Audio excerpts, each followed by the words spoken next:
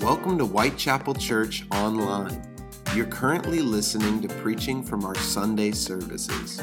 We believe that when the preaching happens, that collectively we're hearing the Word of God, and that God's Word has the power to change who we are. We also believe that God can meet you right where you're at, and that He has a word specifically for you. We hope that you enjoyed today's sermon, and we would love to have you at an in-person service. Head over to whitechapelchurch.com to get more info. Enjoy the sermon and be blessed. Hi, everybody online. Glad you're tuning in. Sometimes you guys get neglected, so I just thought I'd say hello. Good to see you. I can't see you, but you can see us. So everybody wave to online. Hello, everybody. You guys are doing great. Gosh, you guys look so good. Look like you're having a 3-day weekend. Yeah? Praise God, right? Thank the Lord. Everybody said amen except for the small business owners. Yeah? Okay. Okay. Well, thank you for coming to church today. It's not a small thing that you got yourself here. I think it's an awesome thing. And so I just wanted to say thank you for coming, because we believe that when we come together and we hear the word of God and we join together in worship, that the Lord meets us here, right? That He's here. He's present in this place. And so I hope that you came expecting to hear a word from God this morning, because I believe you're going to. And it's not because I'm giving it, but it's because we're going to open up God's word, right? Is that cool? I just want to say, Pastor Michael's not here. They're on vacation. Thank God that they can take a vacation, right? That's really awesome.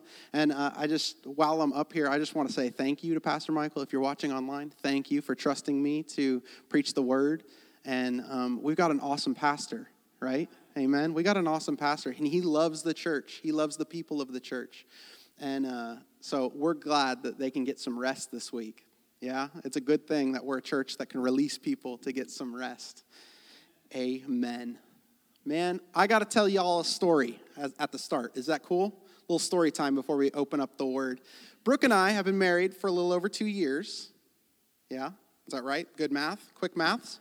Yeah, okay. It's only going to get harder, because I was in the shower thinking about it, and I was like, is it 3 years? Is it? And I know it's only going to get worse for me.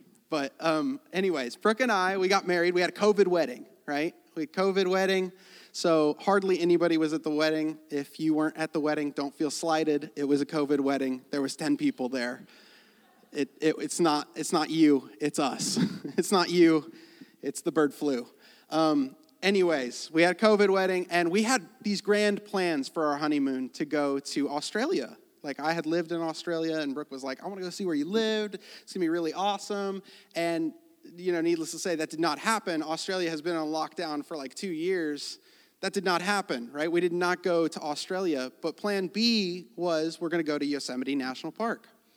Yosemite National Park had been on the bucket list for each of us. Like, we had both wanted to go to Yosemite, and that was even before we got married. And we were like, okay, well, we have an opportunity. My brother lives in California. We'll fly in. We'll drive straight up to Yosemite, and then we'll go visit family after a couple days in Yosemite. And guys, it was gorgeous. Today I'm going to be talking about journeying and mountaintops. And so I just thought this story needed to kind of give some context to mountaintops, right? Because we're Floridians. Most of us live below sea level, right? The biggest hill that we know of is the Samsula Dump, right? Like, legit, that's the biggest hill around here, around these parts, yeah? So if you want to go see a mountain, you got to get out of state. Those hills, they're just not here. So I wanted to bring some context around that, because, mountains are gigantic. They're glorious. They're majestic. And Yosemite is kind of like the wanderlust of journeying for people that love to travel and go to national parks. Like, it's on the bucket list of people that tour the national parks. Like, you want to go to Yosemite. You want to see Half Dome. You want to climb to Glacier Point. You want to see the great hills and the valleys, the peaks and the streams, all of that stuff. And when we're in Yosemite, we see these vast and looming walls that are formed of gigantic granite slates, right? There's like 16 types of granite in Yosemite. It's gorgeous. It's flourishing. There's canyons that have been carved by mighty rushing waters since the dawn of time, right? It's splendid. And I have this little video just to give you a glimpse of how it looked when we first got there. It was pretty great.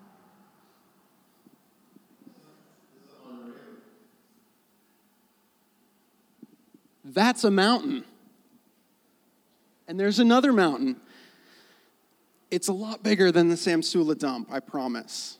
If you go to both and compare, those are much taller.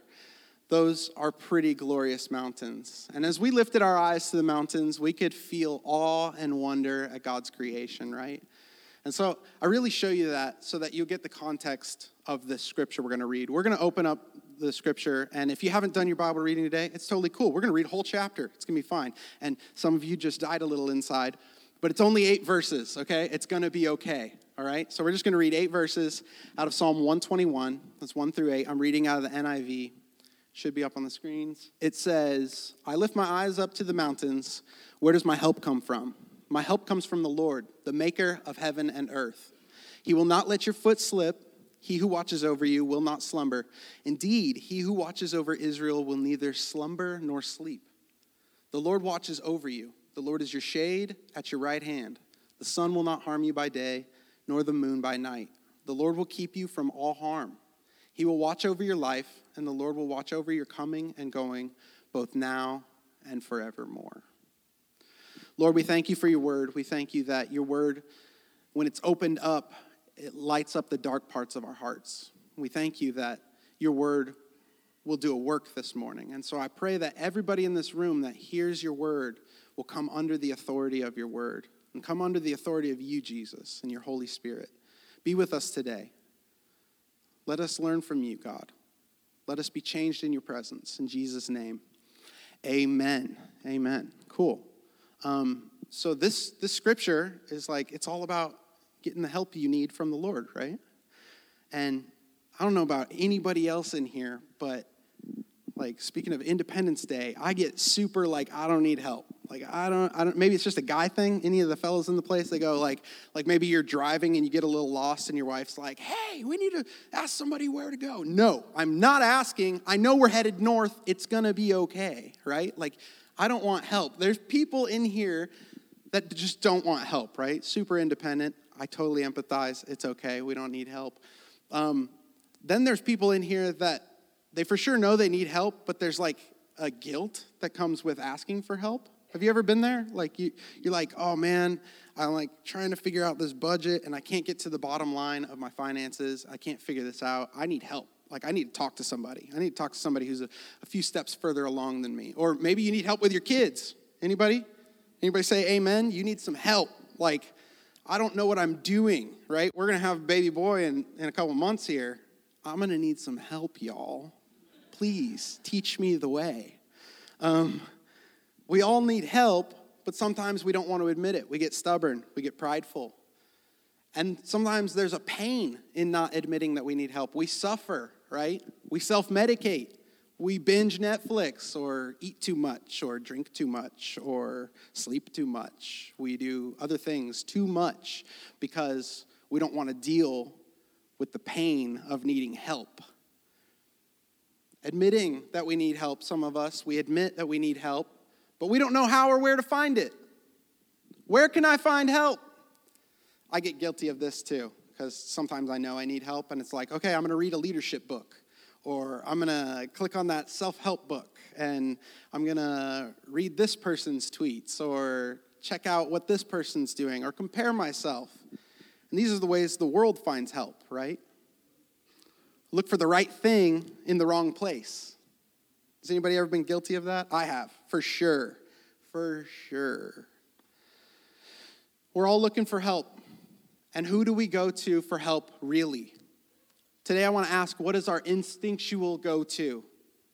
What is our first thing we do when we need help? We're gonna kind of dissect the psalm here, but have you ever heard that saying?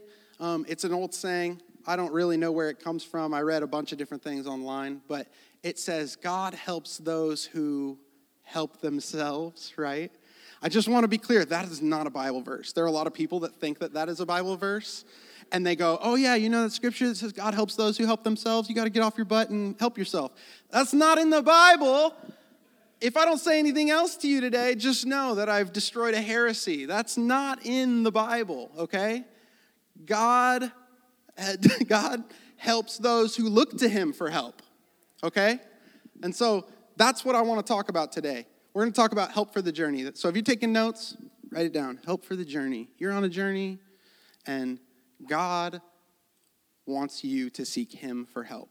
It's not God helps those who help themselves. No, that's like the opposite of what Christianity is. Like, you actually can't help yourself, right? And Pastor Michael's been preaching that a lot. Like, we need the grace that Jesus provides. It's not something we could do on our own. I want to give you some context of the psalm that we just read, okay? Anybody down? Down to learn something? Cool. All right, Psalm 120 through Psalm 134, they're called the Psalms of Ascent. Psalms of Ascent. You could also call them the Songs of Ascent. And so what would happen is the Israelites, every year, 3 times a year, for festivals, would travel to Jerusalem.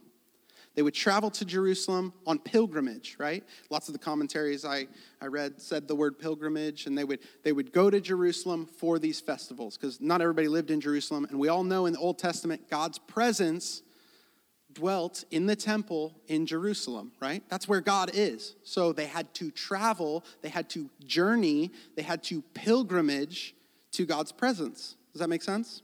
So the Psalms, Psalm 120 through 134, are songs that they would sing on the journey to Jerusalem. They're songs that they would sing for their pilgrimage. And my commentaries use the word pilgrimage. It's kind of an old word. And I don't know what y'all think about when you hear the word pilgrim, but I have a picture. Can you click that picture with my face on it? This is what I think of when I think of the word pilgrim. I think of like the first Thanksgiving. I think of me in a hat with a belt buckle on the hat for some reason. I guess the hats were falling off and they need to tighten them. I don't really know. Anyways, get that off the screen. We don't need to look at that anymore. Okay, so what do you think of when you think of a pilgrim? Well, actually what a pilgrim is someone who journeys, especially over a long distance, to some sacred place as an act of religious devotion. They're a traveler, a wanderer, especially in a foreign place, right? To give you a context, Abraham was a pilgrim. God said, go. He didn't say where to go. And Abraham was journeying and wandering, right? He was on pilgrimage. And I want to challenge you today that our lives are a pilgrimage, right? We have received God. We can experience his kingdom. We live in that now, but we also live in that in-between time where we haven't received the fullness of God's kingdom yet, right? Jesus will return. He will restore all things. He'll make all things right, and we will live in the fullness of his kingdom. We live in that pilgrimage. We live in that space where we have to chase after God sometimes. And our lives are a journey towards God. Our lives are a journey toward the places of God.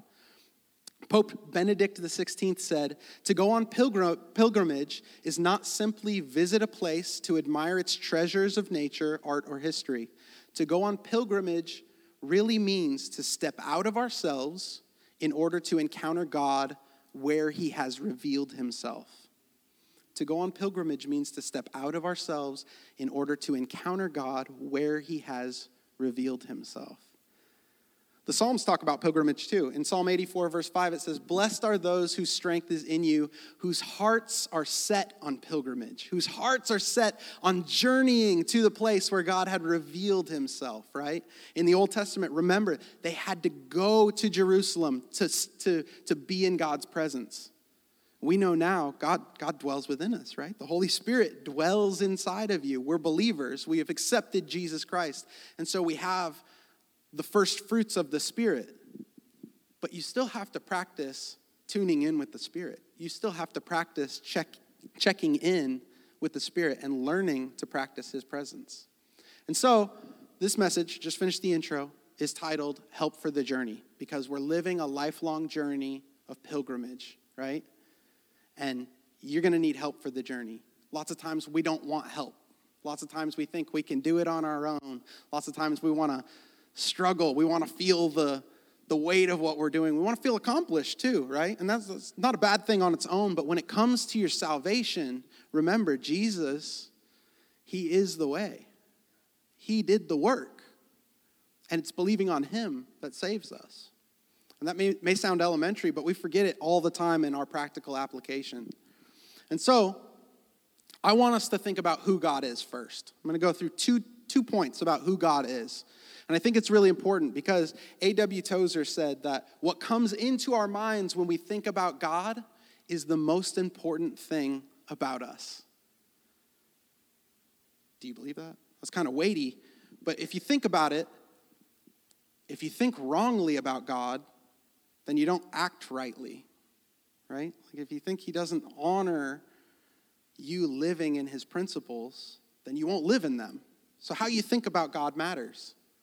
And I want to just give you 2 points about how to think about God. The first thing is God is able, okay? If you're taking notes, God is able. God's ability shows our inability shows off God's ability. You are not able on your own, right? We've been saying this for weeks about God's grace. God's ability is what saves us because we're not able to do it. And life should prove to us that God is much more able than we are. That's the central focus of our faith. It was Christ's work that saved us, not the work of our own. We can't help ourselves on our way to heaven. We needed Jesus to do that, right? So God is able. He has ability. That's who he is. He is the able God. And then number 2, God is caring.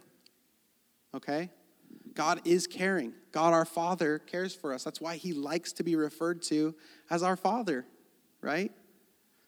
God cares for us. In 1 Peter 5:7, it says, "Give all your worries and cares to God, for he cares about you."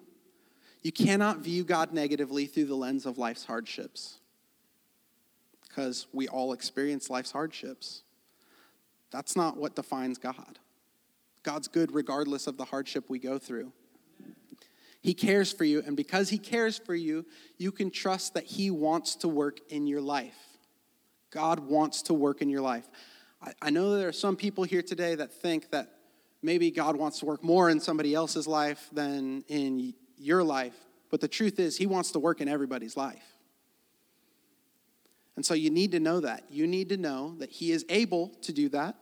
He has all power. He has all ability, and he's caring. He has all love and all kindness. God is the only being ever. He is the only being where ultimate capability and unwavering character intersect. Okay? His character is perfect.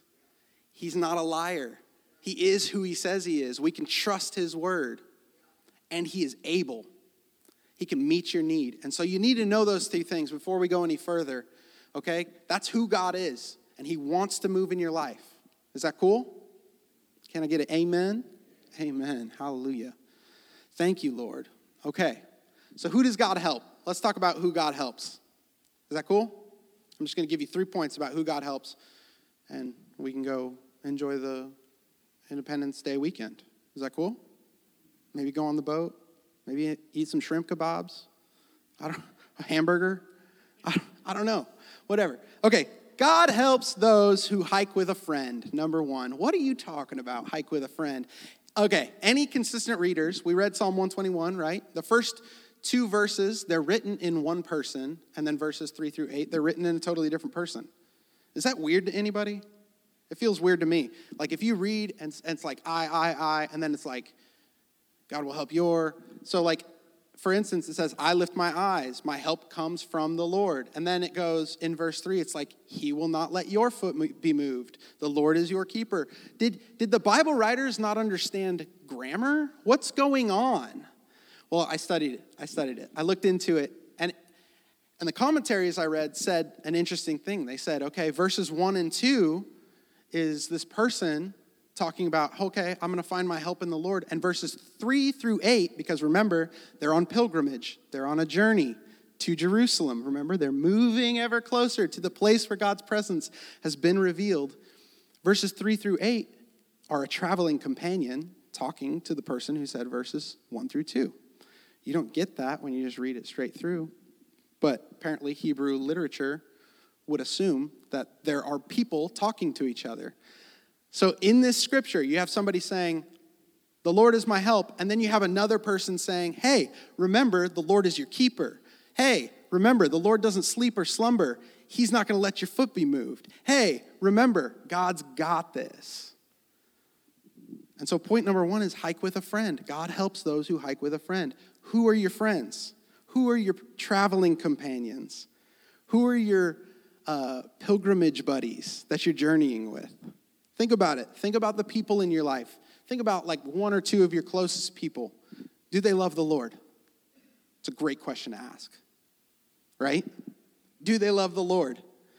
Do they live their life for him? Why does this matter? Well, Proverbs 27:17 says, as iron sharpens iron, so does one person sharpen another, right? As iron sharpens iron, another person sharpens another. God created you for community, and he created you to be helped by other people, and he created you to help other people. We sharpen each other, but have you ever thought about this, that the inverse of that could be true, that like you could dull another person or another person could dull you, that somebody could mean well by you, but if they don't love the Lord, maybe they're not sharpening your spiritual sensibilities. Does that make sense? It should. It's true. We have an effect on one another. We do. I don't know about you guys. I grew up in church, and I was in youth group growing up, and I loved Jesus, and I was around all these girls that loved Jesus, right? And I don't know if it seems like it might be true. There's always like more women in church than there are men, right? There's always more women. And in youth group is no exception. I was growing up in youth group. There was like 3/4 of the youth group was girls. And they were good girls. They loved Jesus, but they always liked bad guys. What was up with that? Right? The young girls always liked bad guys, and they would go, I can change him. Like, I can help him love Jesus. He's going to love the Lord. I just need to do some missional dating. I need to just help him know God, right? Has anybody ever experienced this? You see somebody that's just like, they love God, and maybe they're like a little immature in their faith, and they just think that they can save the person that they are infatuated with, right? But that other person wants nothing to do with God. They came to youth group because you're a beautiful young girl or something like that, right? Well, I knew tons of these young girls, and it reminded me that you can't change the people you're around. I can't change you. You can't change the people you're around, but you can change the people you're around. You can't change the friends you surround yourself with, but you can change the friends you surround yourself with, right? And the thing is if you don't have a friend to your destiny, if you don't have a friend that is walking on the pilgrimage journey with you, on the place to where God wants you to be, it's going to be a rough journey. It's going to be a really rough journey. Proverbs 13:20 says, walk with the wise and become wise, for a companion of fools suffers harm. It hurts. But it's true. Watch who you're around. And I'm not saying you need to isolate yourself from the world. I'm not saying that at all. Jesus was around people of the world, but he was the influence. And if you find yourself being influenced by people that are pulling you away from what God has for you, it's not going to do you much more than harm. That's kind of heavy, right? But it's important. It's super important. And I believe that alignment, it affects your assignment. So God gives you assignment on this life. Like God gives you a calling to live in this life. And who you're aligned with is going to affect what you're assigned to do. Does that make sense? Okay. I feel like you get it, but I do need to tell you that, like, Brooke and I, we're, when we're in Yosemite, we're geeking. It's awesome. Like, there's these great cliffs and mountains. And Brooke has kind of bad knees from being an epic basketball player. And so we had no plans of doing like a big hike, right? We were just like, let's just find something easy to do. We'll take in the scenery, maybe just glisten a little, not sweat very much, right? That was kind of the plan. And what had happened was, we got to this place and it said 4-mile trail. And we were like, dope. 4 miles is not that bad. 4 miles we should be able to do. And it says trail. It doesn't say anything about a hike. It says nothing about a hike. It says this is a 4-mile trail. Well, I want to show you another video of, no, don't click that one. I want to show you another video, the next video, of where we ended up on 4-mile trail that was actually 4-mile hike. You got that video? Oh, gosh.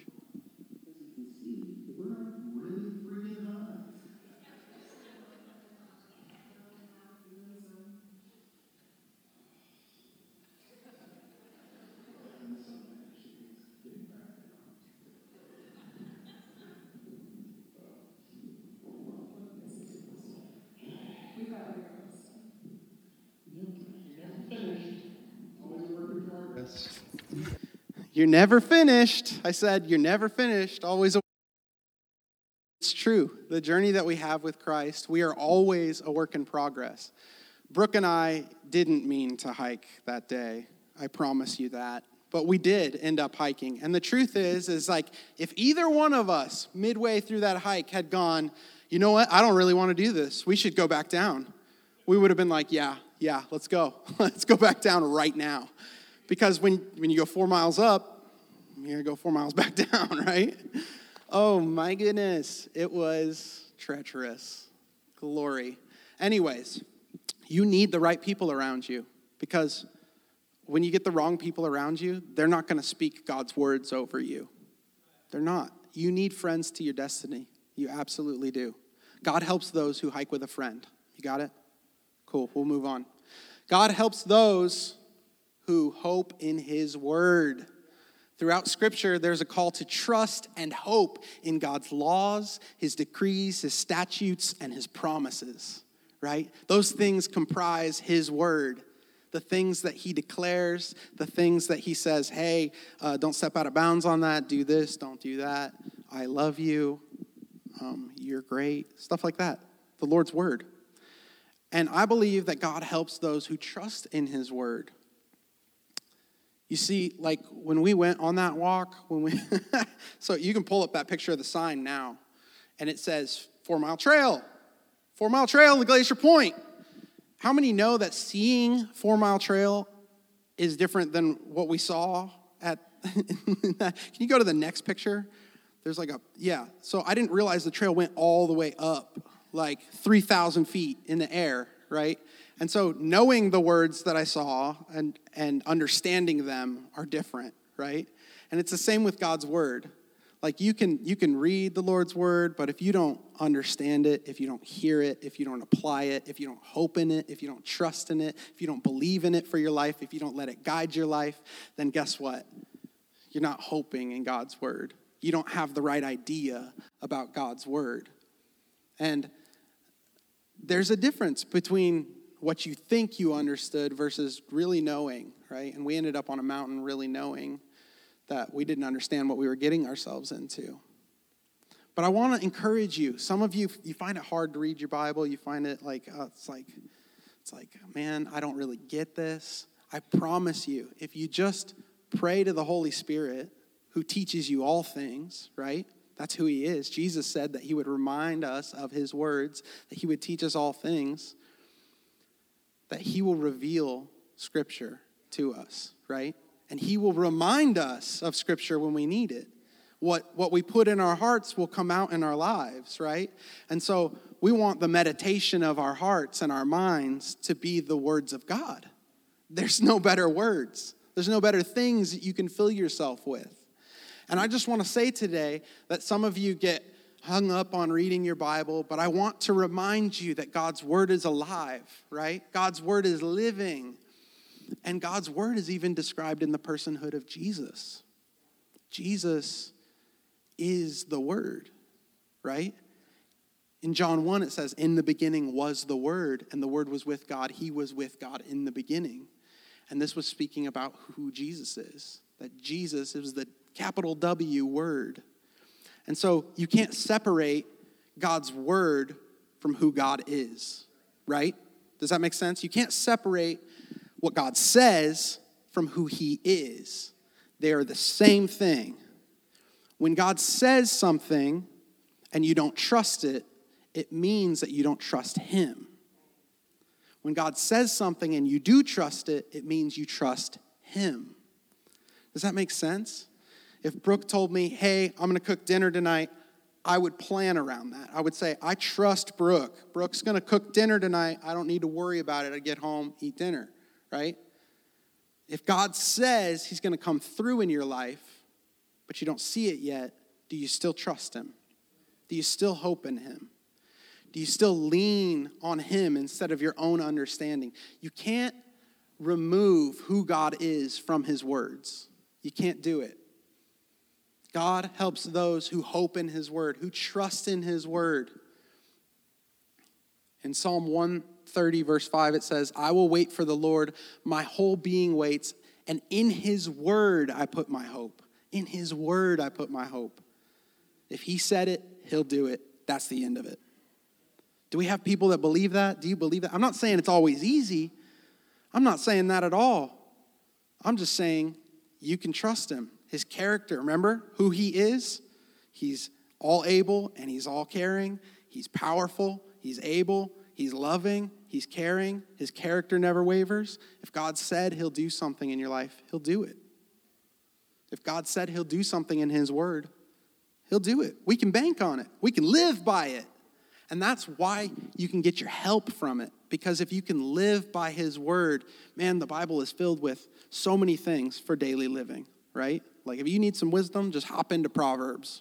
Read it. Read it every day. You'll learn who to be around, who not to be around. You'll learn what to do with your finances. You'll learn what to do with your property. You'll learn what to do with your small business. You'll learn what to do with your kids. You'll learn what to do with your spouse, right? There's wisdom in God's word. And when we trust and hope in his word, we find help. We find the help we need for this journey of life. We do. And so I want to encourage you today. We've opened the word. We're gonna keep getting into the word, but trust in his word. Hope in his word. Remind yourself of his word. Every day, open it up. I mean, for the last few weeks, I've been opening up Psalm 91 and just reading it out loud and just going, this is for my life. I'm going to read it out loud. I need to remember that my God is going to take care of me, that God is not going to let my foot slip, that God's going to watch after me, that he's going to honor me when I live for him, right? We need to remember his word. We need to live and breathe in his word. Because then we're living and breathing in who he is. We're living and breathing in the way that Jesus lived, the Jesus way. Psalm 25 verse 3 says, no one who hopes in the Lord will ever be put to shame. God helps those who hope in his word, those who hope in him. You know, you see all kinds of signs at Yosemite, and there's like signs that's like, hey, this cliff is super dangerous. You could die. You might fall off it. Can we put that one sign, the first sign up there? I think it's a bear sign, yellow. Oh my gosh, bear warning, right? Like, holy cow. Bears are scary. And I don't want to get killed by a bear. So when I read bear warning, I'm like, okay, I'm warned. I'm going to take caution. What about God's word? Do we treat God's word like a bear warning? Like, hey, you need to live this way. You need to remember this. Because if you do, you'll live differently. Do you treat God's word with the same authority that you treat a sign in Yosemite National Park? Because when I see that, I instantly act different. I instantly go, okay, I'm watching out. I'm leaving those snacks behind. I don't think I'll carry those right now. I think I'll put those in the trash can. I just want to encourage you this morning, and I'm not trying to guilt trip you at all. I'm not saying you don't listen to God's word. I'm not saying you don't live by God's word. I just want to encourage you that if you are, keep doing it. If you aren't, you still have a chance. You can lean on God's word. You can learn to love God's word. He'll fill you with a love for it. He really will, because You can't separate his word from who he is. And so when you learn to love his word, you're going to learn to love him more. It's pretty awesome. All right, number 3. God helps those who ask him for help. Not God helps those who help themselves, right? God helps those who ask him. Just ask, right? Remember I said we feel guilty about needing to ask for help? We have all been there. The first sin was pride, that's what they say. And we experience it all the time. We get so proud, we don't want to ask for help. We don't even want to ask God for help. But he wants us to ask for help. He always does. In Matthew 7:7-11, it says, "Ask and it will be given to you. Seek and you will find. Knock and it will be opened to you. For everyone who asks receives, and the one who seeks finds, and to the one who knocks it will be opened. Or which one of you, if his son asks him for bread, will give him a stone? Or if he asks for a fish, will give him a serpent? If you then, who are evil," us, "know how to give good gifts to your children, how much more will your Father who is in heaven give good things to those who ask him?" I had a friend who I love. I love him if he's watching this. This is not a slant on you. I love you, Colin. You're the best. But I had a friend who he was like so self-righteous sometimes that he would just be like, "Oh, I don't need to ask God for anything." Like he was so anti-prosperity gospel that he swung like completely the other way. And then it was just like, God's not your provider. Like God's not your helper, whatever. But the scriptures teach us that we are like children that go to God our Father, right? And the opposite example is if we, who are evil, know how to give good things to our children, how much more does God, our heavenly Father, give us the good things that we need if we just ask? Just ask.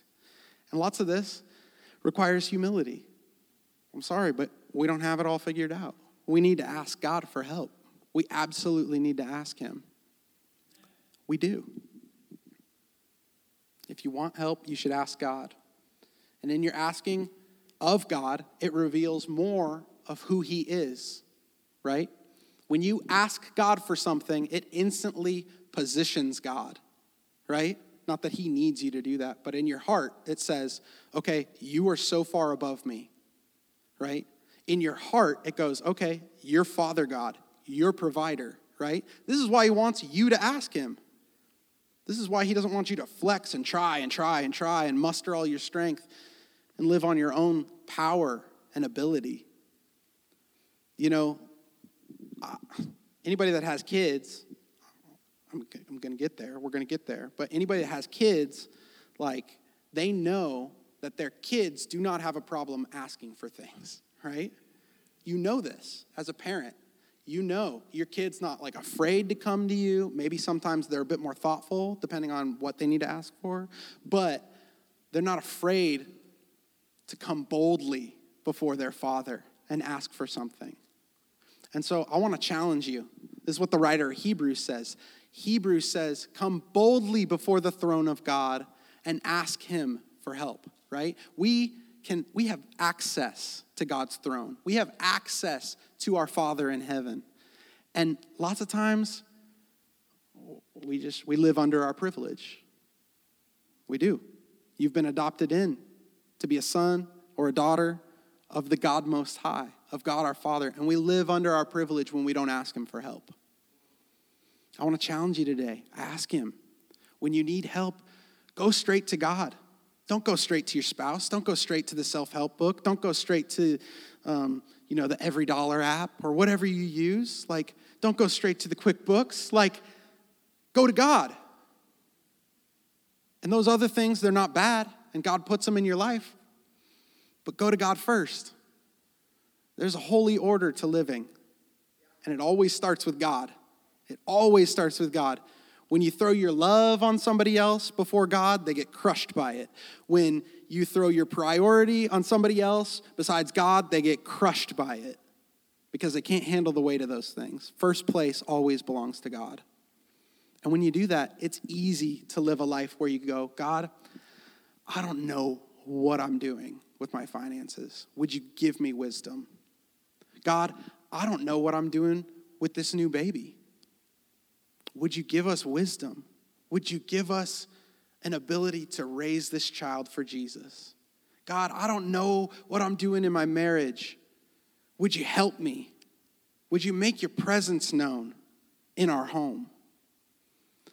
Go to God first. Ask God, and God helps those who ask for help. He's a good God. He's gracious. He gives liberally. That's who he is, right? For God so loved the world that he gave his son. He gave the most precious gift. He doesn't forsake us. He doesn't leave us. So I want to encourage you, ask him. Ask him for help. I'm going to have Daryl come up, and we're going to wrap this up, but it's starting to rain. Oh, no. Oh, no. 4th of July. Oh, no. I thought that what Pastor Gary shared, father-in-law Gary shared, was amazing. When he said that we absolutely celebrate our independence as a nation, awesome, love it, but we also want to remember our dependence on God. And man, if he didn't say that, I was going to say it because it perfectly sums up this message. We need to have a radical dependence on God. Otherwise, you're your own God. Otherwise, you're living your own thing, right? But to be a Christian, to be a Christ follower, means that you forsake your own lordship and you say, Jesus is the Lord of my life. I live by a different standard. I live a different way. And so I want to encourage you today that when you ask God for help, he helps. He takes care of you. And I also want to talk to people who maybe have lived a lot of life without asking God for help. Okay? You don't need to feel guilty today. Like we've all been there. And before I submitted to Christ, I was doing the same thing. I lived enough life of seeking for myself, finding for myself, and not asking God, not seeking God, not knocking on the doors that God had provided. But the truth is you don't need to feel the guilt of that right now because you can come under his lordship today. You can submit to him today. You can make him the Lord of your life today. And if you haven't always got it right, that's okay. You can make it right today. You can make it right today. You know, when we were on that trip, like Brooke and I aren't great planners.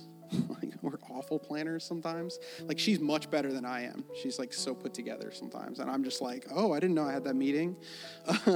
But we're going to Yosemite and you can't stay in the Yosemite Valley unless you book like 6 months in advance. But because of COVID, there was an opening and we stayed in the Yosemite Valley and it was awesome.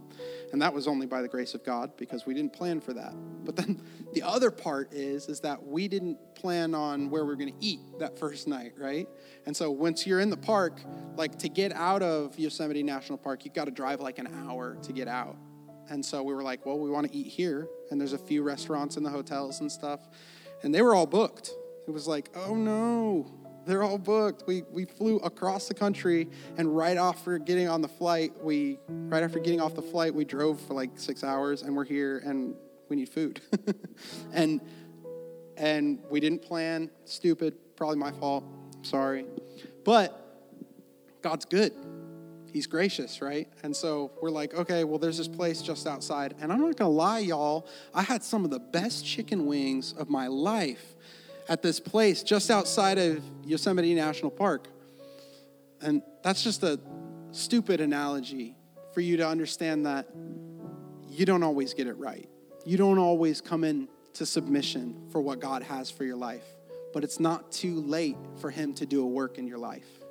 Okay? It's not too late for him to move in your life. And if you just say today, you know what, God, I want to ask of you. I've not done this. I just want to ask of you today. I need you to move in my life. I need you to help me raise my kids. I need you to move on my grandkids' life. I need you to move in my finances. I need you to move in my marriage. Lord Jesus, I come to you today. Maybe you need to pray these prayers today. I want to encourage you that this is a space to do it. You can give it over to him right now. You don't need anybody's permission, but you have it. You can meet with them right now. And so we're going to close, and Pastor Gary's going to close the service. But as we're finishing up here, I want you to think about what God wants from you. You need help. I need help. This sermon was for me just as much as it is for you. Because we're people on pilgrimage. We're people on the journey to the everlasting kingdom. And we need help to get there. And so what is it? What's going on in your world? What's going on in your world? It's okay to bring before him. I love you. God's going to move in your life. You just give it to him. Thanks for joining us at Whitechapel Church Online. We pray that today's sermon blessed you and that you'll continue to join us as we lean into God's Word together. Until next time, have a great week and be blessed.